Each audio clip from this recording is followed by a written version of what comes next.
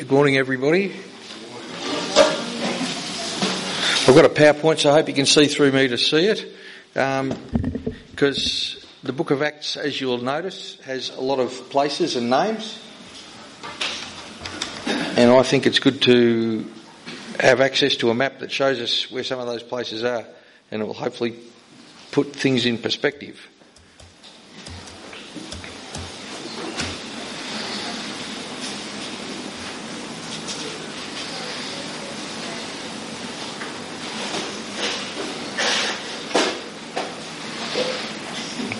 There it is. That's always magic moments. Right, let's pray before we go any further.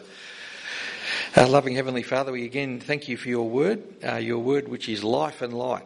So we pray that you would unfold your word to us today and convict us again of the truth of these things and cause us to be amongst those people that delight in your salvation and that want to take it to others.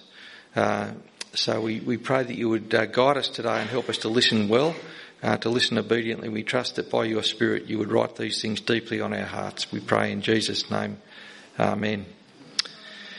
So Acts 18, I've called the talk today Enduring Everything for God's People. Now you'll notice there's lots of names, there's lots of places and things like that. Unless you've been to Europe and Asia Minor, I'm guessing that some of those places will be a bit strange to you. But they're very important to Luke. And they actually should be important to us. Now, I've said this before, I'm going to keep saying it, I think, that we are inheritors. We have inherited a message, a story. We are part of something extraordinary and wonderful and very, very big that God has been doing throughout the world, throughout the nations. But it's because of the faithful ones that we read about here today that we have the message of Jesus. Because we didn't invent it. It didn't start with us. There are others who have translated the Bible. There are others who have written the Bible. There are others who have gone out their work suffering so that people like us can sit here today and hear these things about how we can be saved and how we can know fellowship with God throughout all eternity. It's an extraordinary thing. We are inheritors. We're people who are downstream of those who paid great prices to win these things for us. And God uses people who remain famous, and in this story you'll find people who are used who are not named at all. There's every likelihood that no one in this room will have a book written about them.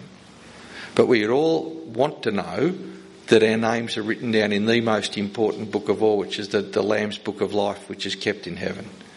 Right. So whether you become famous or whether you're not, there are things in this reading today that will be helpful, and they remind us of where we sit in God's story. So, after this, Paul left Athens and went to Corinth. Now, before we go, just a bit of an introduction before. Philippians 4. A good thing to do in understanding the New Testament is to connect the book of Acts with the other parts of the New Testament that we call the letters. Right? And you'll find various of the names that we've read today turning up in the letters that Paul wrote. But there's also times when Paul refers in his letters to things that have taken place that are described historically in the book of Acts. So Paul says to the Philippians, Philippi was the first place that he preached the gospel in Europe. We saw that a few weeks ago in Acts chapter 16. But when he wrote back to the Philippians, because he couldn't be with them and he needed to talk to them, he wrote in Philippians 4, I have learned in whatever situation I am to be content. I know how to be brought low and I know how to abound. In any and every circumstance I've learnt the secret of facing plenty and hunger, abundance and need. I can do all things through him who strengthens me. I was at a funeral once where a fella had that as his life verse, and what he really meant was he could do dumb things on motorbikes because Jesus gave him the strength. That's not what that verse means. That verse means that Jesus will help you do whatever he needs you to do for the gospel. Whether that means you go hungry or whether you've got lots of money. And so we're going to see in the story that we read today that Paul begins penniless and he ends supported. And yet he preaches the gospel. 2 Timothy 2, verses 9 to 10, the last letter that Paul wrote, sitting in prison, he says, I'm suffering, bound with chains as a criminal. So that's his physical condition, but, he says, the word of God is not bound. So the word is always active. The word is powerful. Therefore, Paul says, I endure everything for the sake of the elect. So whatever God wants him to do for the sake of leading other people who God has known in advance to belong to him, whatever it takes, Paul will do it.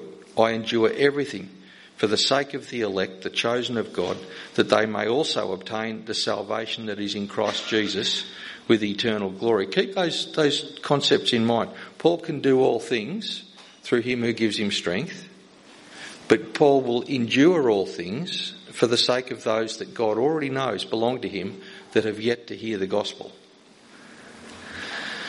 So this story that we've got today is the end of Paul's second missionary journey. Now, we've talked about this before, but the map, Paul started the journey in Antioch in Syria, so a fair way north of Jerusalem. He took the message all the way through the Roman province of Asia, as far as Troas, where he had a vision, come over to Macedonia and help us. And so he preached the word in Philippi, and then in Thessalonica and in Berea, and then he went down to Athens, and Nathan talked about that last week, and now we find him ministering in Corinth. Now, Athens is probably more famous to Australians than Corinth is. Athens was the seat of Greek learning. Now, the Greek, it wasn't a country in the way that we talk about a country today. Greeks were bound together by culture and language. And so wherever you lived, you were a Greek if you had their culture and their language. They didn't have a national flag like they do now. Every one of these states was these cities was a state to itself. It had its own government. And they often went to fight each other. And you know why the Olympic Games were held? Because every 4 years they'd have the Olympic Games and they'd agree that they'd stop fighting for the period that the Games were on. And so all these various Greek city-states often used to fight with each other.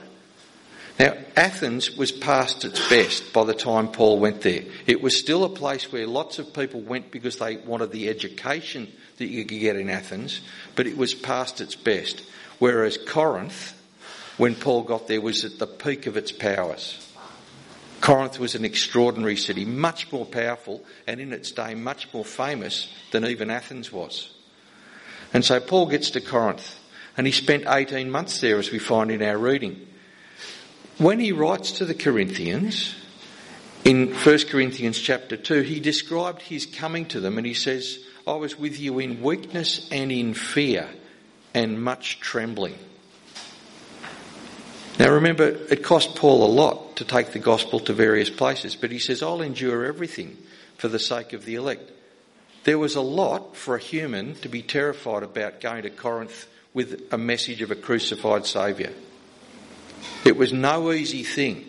Now, I don't know what picture you've got in your mind of the Apostle Paul, but he was flesh and blood like you and I are. He was prone to all of the same feelings, all of the same hesitations, all of the same weaknesses, and yet with the strength with which Christ strengthened him, and with this feeling inside that he had to take the message to other places, he went. But it scared him.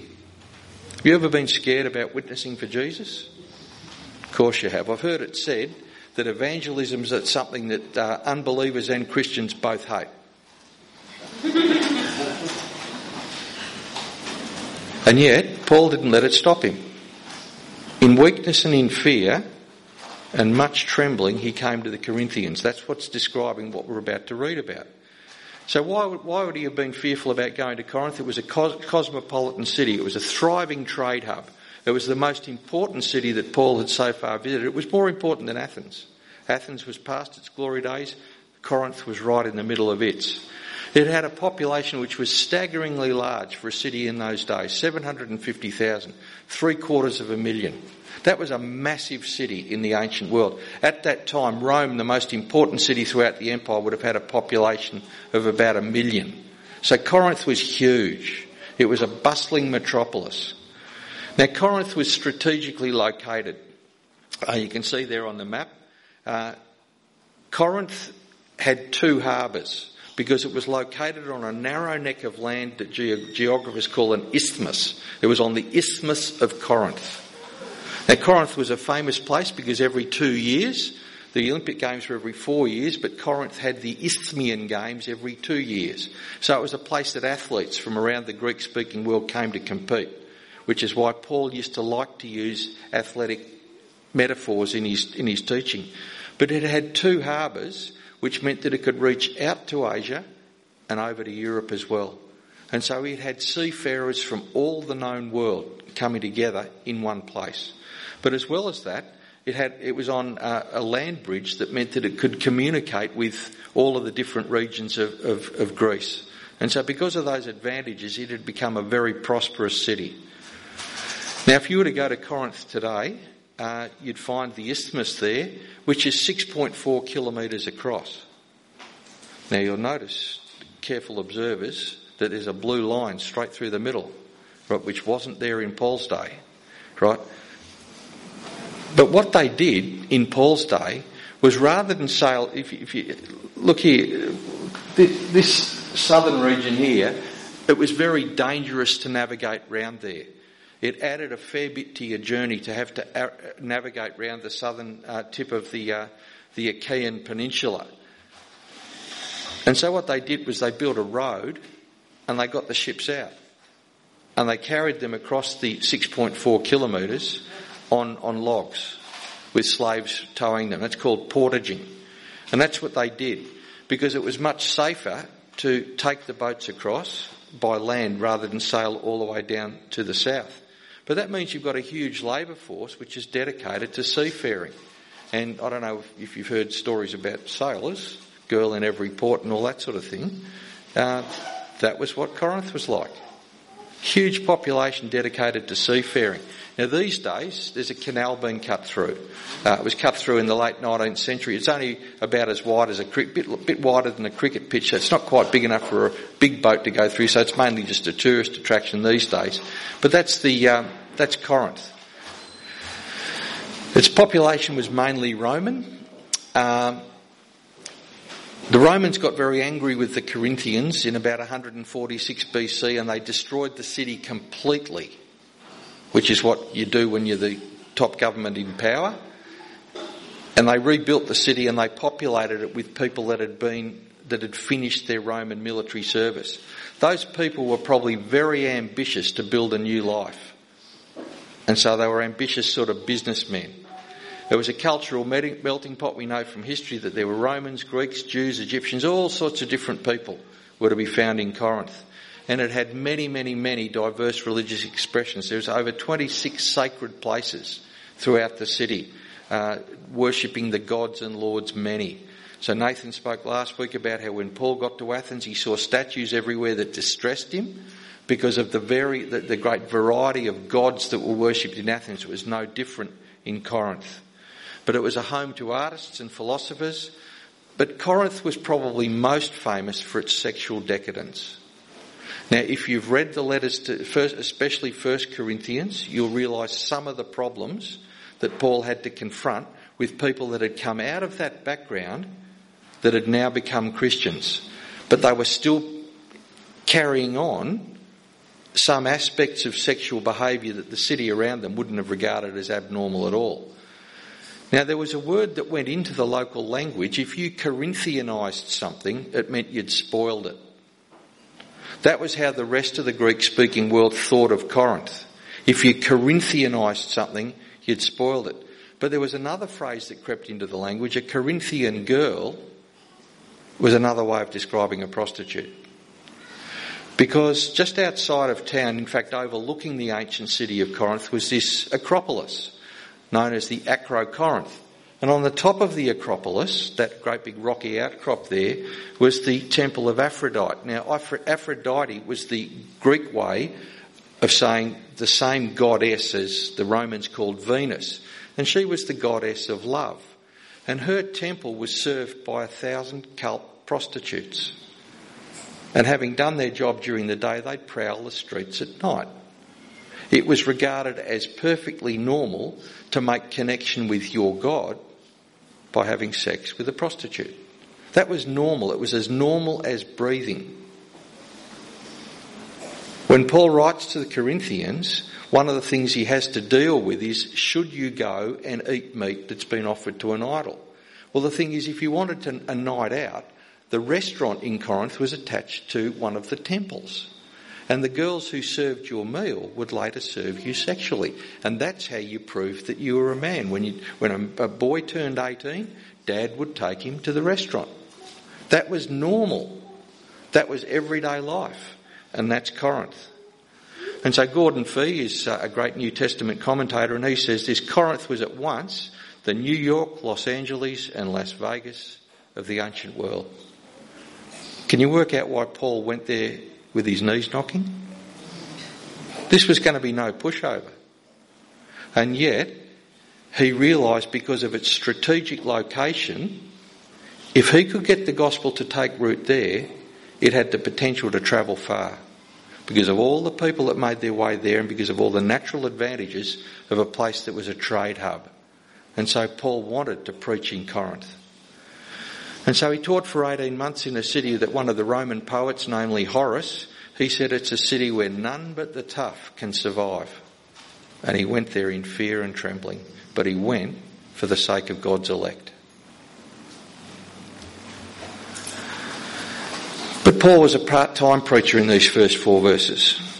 And so we read there, verse 2, he found a Jew named Aquila, a native of Pontus, recently come from Italy with his wife Priscilla, because Claudius had commanded all the Jews to leave Rome and he went to see them. Now Paul had a gift for friendship. If you read all of Paul's letters, at the end of them, there'll usually be a series of greetings. Paul was a man who was gifted in the art of friendship. And wherever he went, he made connections with people who would help him to preach the gospel. And amongst the most famous are Aquila and Priscilla. Sometimes Priscilla, the wife, goes first. Sometimes she's listed before Aquila. It may be that Priscilla was actually a Gentile and she'd become a follower of Jesus. Perhaps she'd become a Jew first and then become a follower. But it may be that she was from a very well-born Roman family, which is why sometimes in the Bible we read Priscilla coming before Aquila. We're not really sure. But nonetheless, they were a significant ministry couple for Paul. But what this is a reference to the fact that in 49 AD, and this is important to remember, we're reading real history here. These are things that actually happened. It's not make-believe, it's not fairy stories. Luke is at pains to point out who the Roman authorities were and where all of these things happened. This is history. And we can bank on it because these things really did take place. But Luke is referring here to the fact that in 49 AD, the Emperor Claudius expelled all the Jews from Rome. Now, when you are an authoritarian dictatorial government system, it doesn't matter what you do to ethnic minorities. The Jews were numerous enough in Rome that they could be blamed for things. But the reason for that seems to be something that one of their historians, namely Suetonius, talked about in his book, The Lives of the 12 Caesars. And he said that the reason Claudius expelled them was because of frequent riots that came about at the instigation of Chrestus. Now, it seems to be that what he's talking about is that he understands that the Jews were arguing about Christ. And those arguments became violent. And so Claudius' solution to that was to boot all of the Jews out, because Claudius wasn't interested in the distinction between a Christian and a Jew, so he just got rid of a lot of them because he was sick of the trouble. But as a result, God used that to bring the gospel to other places. And so Aquila and Priscilla found their way to Corinth, and Paul found his way to them because they were people who worked in the same trade. They were tent makers. And so we find there, in verse 3, because he was the same trade, he stayed with them and worked, for they were tent makers by trade. And he worked to support himself, and working to support himself, verse 4, he reasoned in the synagogue every Sabbath and tried to persuade Jews and Greeks. Now, the reason that Paul had a trade, even though we know he had been a rabbi, was because the scribes and the rabbis believed that no one should actually make their living from teaching the law. They thought that the law should be taught in a way that wasn't compromised by someone being paid for it. And so they insisted that every scribe and every rabbi had a trade that they could find gainful employment with to support themselves. And so Paul would have been of that kind. He was a rabbi, we know that, and so he learnt the trade of tent making. And it was a good thing to do because, you see, the sailors who sailed from Corinth would have had tents on the deck to sleep in. And so it would have been a lucrative trade there. And so in Acts chapter 20, he's able to look back to his time in Ephesus, and he says to the people there, I coveted no one's silver or gold or apparel. You yourselves know that these hands ministered to my necessities and to those who were with me. Now, referring to his hands were probably deeply scarred from all the needle pricks that he was when he was sewing tents together. So Paul's a part-time preacher at this stage. He's subsidising his own ministry through the craft of making tents. And he reasoned in the synagogue every Sabbath and tried to persuade the Jews and the Greeks in a part-time kind of way. But then in verses 5 to 11 we see something. Paul started to preach full-time. So have a look at chapter 18 verse 5. When Silas and Timothy arrived from Macedonia, Paul was occupied with the word, testifying to the Jews that the Christ was Jesus. So Silas and Timothy had been left behind in Thessalonica, and now Paul's called them and they've come to him in Corinth, and they've brought with them a gift from the churches of Macedonia, which means that Paul doesn't have to make tents anymore. And so that word occupied means fully engrossed. He's uncompromised in the time that he's now able to spend reasoning with the Jews in the synagogue. He can devote himself to teaching full time. Now in 2 Corinthians, again, we're looking backwards and forwards from Acts to the letters to get a bigger picture of what's going on here. Paul was able to say to the Corinthians, he talked a lot about money with the Corinthians, because that was one thing that the Corinthian Christians really had. They loved money. And they also had this idea that they should be able to pay their preachers, because if they paid their preachers, he who pays the piper calls the tune. They thought they would have been able to control Paul and his ministry. And Paul says, no, I don't want to be controlled by you. I've got the gospel to bring to you, and I'm going to give it to you without fear or favour. So in 2 Corinthians 11 he says, I preach God's gospel to you free of charge. And it's clear from reading the letters to the Corinthians that they objected to that. They wanted to pay him because they wanted to keep him under their thumb. I preached God's gospel to you free of charge. When I was with you and was in need, I did not burden anyone, for the brothers who came from Macedonia supplied my need. That's Timothy and Silas who've just turned up in our reading. In Philippians 4 verse 15 he commends the Philippians. He says, you Philippians yourselves know that in the beginning of the gospel, when I left Macedonia, no church entered into partnership with me in giving and receiving except you only. So Paul was supported in his preaching in Corinth by donations from Philippi that had just been brought by Timothy and Silas. Now there's a lesson in that for us as well, isn't there? How keen are we to see the gospel preached elsewhere?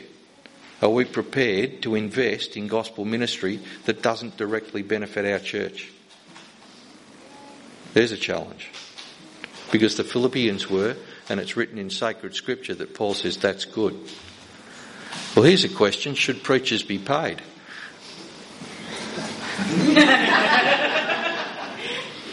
Before I started at the other church that I work at, I asked that everything be cleared, that there be no hesitation about me being there, because I'd had enough trouble and I wanted to go to somewhere that wasn't going to cause me grief.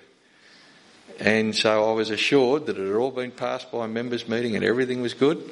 And then at the first annual general meeting after my start there, somebody stood up and said, can we afford 2 pastors? And I thought, oh no. I thought we dealt with this. Well, anyway, people came up to me after and said he always does that. But just when I was preparing this talk and looking these things up, I found a Facebook post saying pastors should be like Paul and do it for nothing. Well, Paul did minister for nothing. He supported himself for a period of time. But then he was fully occupied with the word. So should preachers be paid? Well, Paul says to the Corinthians when he writes to them about money, 1 Corinthians 9, if we have sown spiritual things among you, is it too much if we reap material things from you? That's a question he asks. To the Galatians, he's quite specific. He says, let the one who is taught the word share all good things with the one who teaches. Now the message from the book of Acts is, sometimes it's right for a pastor or a preacher to support themselves, but sometimes it's not. The question for any church is, which way is it best to operate? Is it best to operate with a person who is fully occupied with the word, so that they're not distracted by the need to make a secular living, or not? That's what churches and pastors need to work out. Both of them are okay. But if you get sick of paying me, you'll have to help me learn to make tents. But again, it's something that churches need to work out. Are you going to get better bang for your buck paying someone to teach the word, or is the gospel's interest best served by that person working part-time? Around the world, there's different ways of doing it. Well, anyway, back to verses 5 to 11, where Paul's preaching full-time. He was occupied with the word, and he was particularly occupied at this stage by testifying to the Jews that the Christ was Jesus. Now, did it strike you when Vicky read that that's a rather unusual way of putting it? The Christ was Jesus. Right? Luke hasn't done that accidentally, because he uses the very same phrase later in our reading. The Christ was Jesus. What that means is, when Paul goes and preaches, he's telling all of the Jews in the synagogue that Jesus is Israel's longed-for king, because they knew that the scriptures told them that one day God would send a king who would rule the whole world. The word Christ, we've said this before, but you've got to keep it in mind. Christ is not Jesus' surname. It's not his last name. His real name was Jesus of Nazareth, Jesus, son of Joseph. Christ is a title which means the anointed one. He's the king, because kings were anointed with oil to show that they'd been set apart. Paul's message in the synagogues is that Jesus is the king that Israel's been waiting for. Later on in Acts, Paul describes Jesus as the hope of Israel. The hope of Israel, all that they've been longing for. He's the subject of Jewish scripture. We've seen that in Luke 24. We've seen it earlier on in Acts. Jesus is what the Old Testament is about. And so Paul says, when he goes in there, and it seems there's evidence that when Paul read the Old Testament scriptures in the synagogues, any time he got to a passage about Yahweh, he'd insert the name Jesus, just so that there was no mistake. It's no wonder that people who didn't accept his message got cross with him. And so they did get cross here, and so you'll see that he meets with opposition and with reviling. They opposed him and they reviled him. And so he answered with two prophetic signs. He shook the dust out of his garment, which is something that Jesus said to do if a town won't receive his messengers. He says, take the shoes off your feet and shake every little fragment of dust off. So Paul does that out of his garments. But then he also says, your blood be on your own heads. Now, does that sound a bit nasty? No, that's a plain statement of fact. Paul's message is the difference between life and death.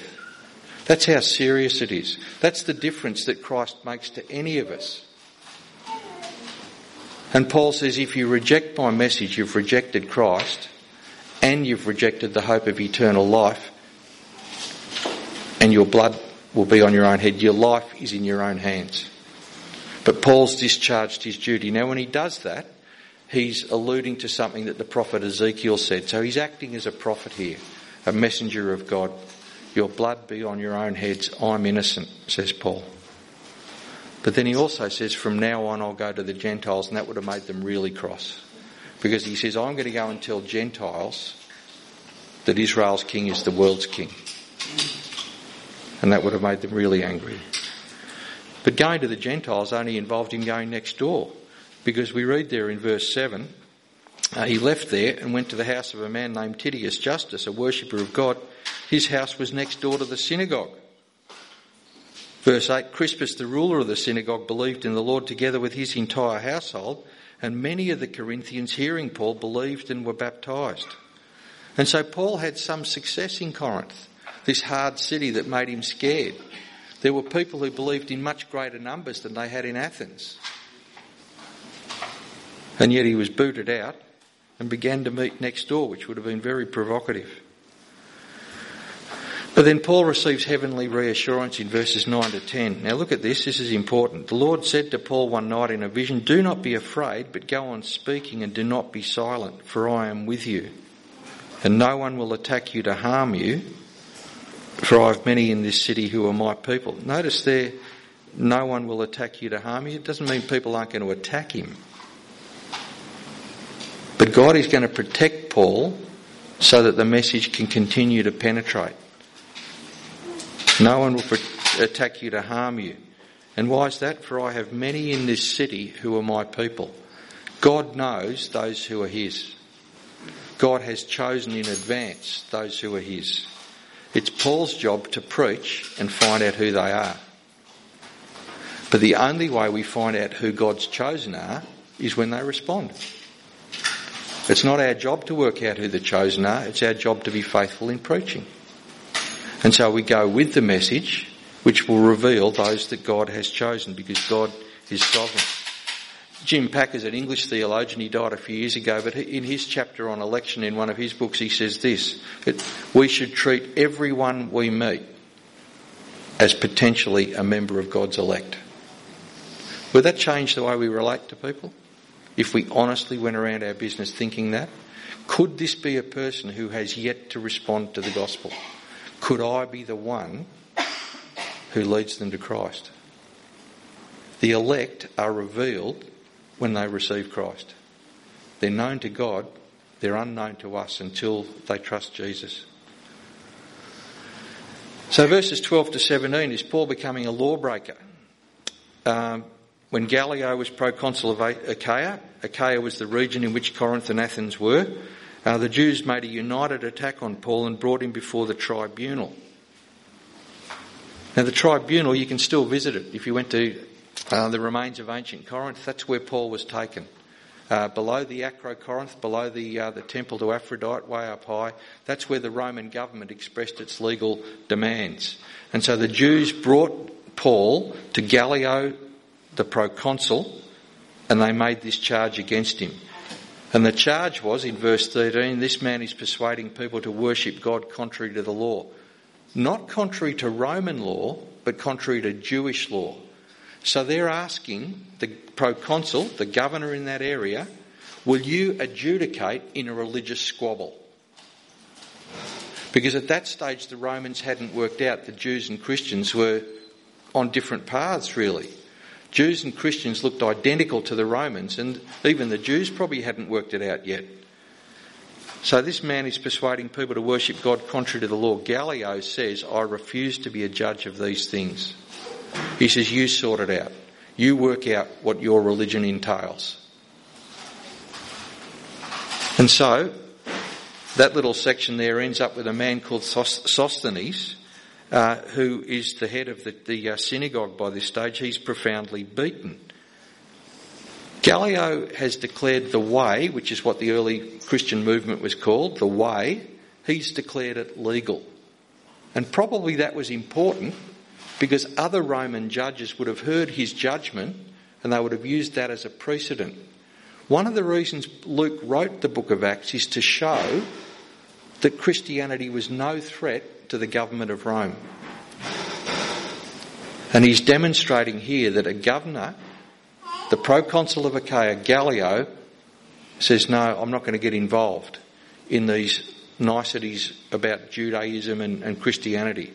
So he's declared the way legal, but then he turns a blind eye to anti-Jewish violence. Now we're not sure who beat Sosthenes up, whether it was Jews because he'd failed to get a prosecution, or whether it was just people from Corinth who were probably looking for any excuse they could to beat up on some Jews every now and again. But whatever, Gallio turned the other way, didn't do anything about it. So he's declared the way legal, but he's turned a blind eye to Jewish violence. But then Sosthenes is named in 1 Corinthians chapter 1 as having become a Christian. Is it the same Sosthenes? We're not sure, but could be. But he went from being the head of the synagogue now to a believer in the Lord Jesus. So verses 18 to 23 we find Paul travelling on. After this, Paul stayed many days longer and then took leave of the brothers and set sail for Syria and took with him Priscilla and Aquila. So they left from Corinth They went across to Ephesus, back over in Asia Minor. They went down to Caesarea and up to Antioch, where the mission had begun. They stayed a while in Antioch, and then Paul went and strengthened the believers in Galatia and Phrygia. You couldn't stop Paul. And his ministry was one of wanting to encourage people to stay true to the Lord Jesus, even in the midst of adversity. So he went from one place to the next throughout that region, strengthening the disciples. Now, we all need courage and strength, don't we? Is that a ministry that you could fulfill? Are you a strengthener? Do you get alongside people to help them to live the normal Christian life? Paul made it the goal of his life not only to teach the gospel, to make sure that the people that had believed because of his preaching were actually strengthened in it as well. And that's something that you can do without leaving home. Strengthening other believers. But then the last little section of our chapter shows us that ministry can go on even without Paul. And so while Paul is strengthening the disciples elsewhere, he's left Priscilla and Aquila, the woman's name first in this instance. He's left Priscilla and Aquila in Ephesus, where they meet this man called Apollos. So verse 24, a Jew named Apollos, a native of Alexandria, came to Ephesus. He was an eloquent man, competent in the scriptures. He'd been instructed in the way of the Lord, being fervent in spirit. He spoke and taught accurately the things concerning Jesus, though he knew only the baptism of John. Now, Apollos had become a believer in Jesus, but he didn't know all that much yet. And so Priscilla and Aquila instructed him. They taught him some more. They could see that he knew plenty, but he didn't know the whole story because he'd only really heard about Jesus from John the Baptist. Now, John the Baptist said, "This is the one coming after me who's greater than I am." But that's as much as Apollos knew about Jesus. He was able to show to the Jews in the synagogue that Jesus was the Christ. But Priscilla and Aquila, they took on a strengthening ministry as well. They took him aside and they taught him the way more plainly. And so as a result of that, because he was one who was fervent in spirit and competent to teach the scriptures, the believers in Ephesus sent him to Corinth. At a time when Paul wasn't there, they sent him with a letter to commend him. And so Apollos was a strengthener too, because in verse 27 we read that when he arrived, he greatly helped those who through grace had believed. Corinth was a hard place to be a Christian, and Apollos turned up and strengthened them. And he had the same method and the same message. He powerfully refuted the Jews in public, showing by the scriptures that the Christ was Jesus. Same message as Paul, same method. Go to the synagogue first. So where does this leave us? This is in some ways a fairly unremarkable chapter. There's a public beating. There's Paul being dragged before the authorities again and all that sort of thing. There's a few quiet conversions going on. But there's no dramatic miracles or anything like that. So what are we to learn from it? Well, I think there are some things. And that is that despite opposition and reviling, God will be with those who bear his message. Paul was told, nothing will harm you because there's people here who need to hear the message. God has many people in every place. We may not know who they are yet. But do we believe that God is finished with Maphra? Or are we it? Are there more here who could respond to the gospel who haven't been told yet? Because that's our mission. Right, and our mission will be accomplished. Nathan talked a fair bit last week about just the simple mission, the ordinary mission of the gospel. And in Peter Adams' words, it comes about when people like you and me name drop Jesus. Now, we don't have to know everything. Apollos didn't know everything. He was instructed further. And yet he was able to work with what he had to do an effective mission. Don't wait until you know everything about Jesus before you start sharing your faith, because you'll never do it, because no one knows everything. But look for those opportunities. In fact, pray for those opportunities, because God has many people in this city. He knows them, we don't. But what do we go to them with? We go to them with the simple message. We preach Christ crucified. Paul says it's a stumbling block to Jews and folly to Gentiles. Not everybody's going to like it, But to those who are called, both Jews and Greeks, Christ, the power of God and the wisdom of God. So here's the challenge today. Who can you strengthen? Who around here needs strengthening in their faith? Just a simple word of encouragement. But will you pray for opportunities? Because God has many in this city. Let's pray. Loving Father, we pray that you would help us to be like Paul. Help us to do all things for the sake of the elect.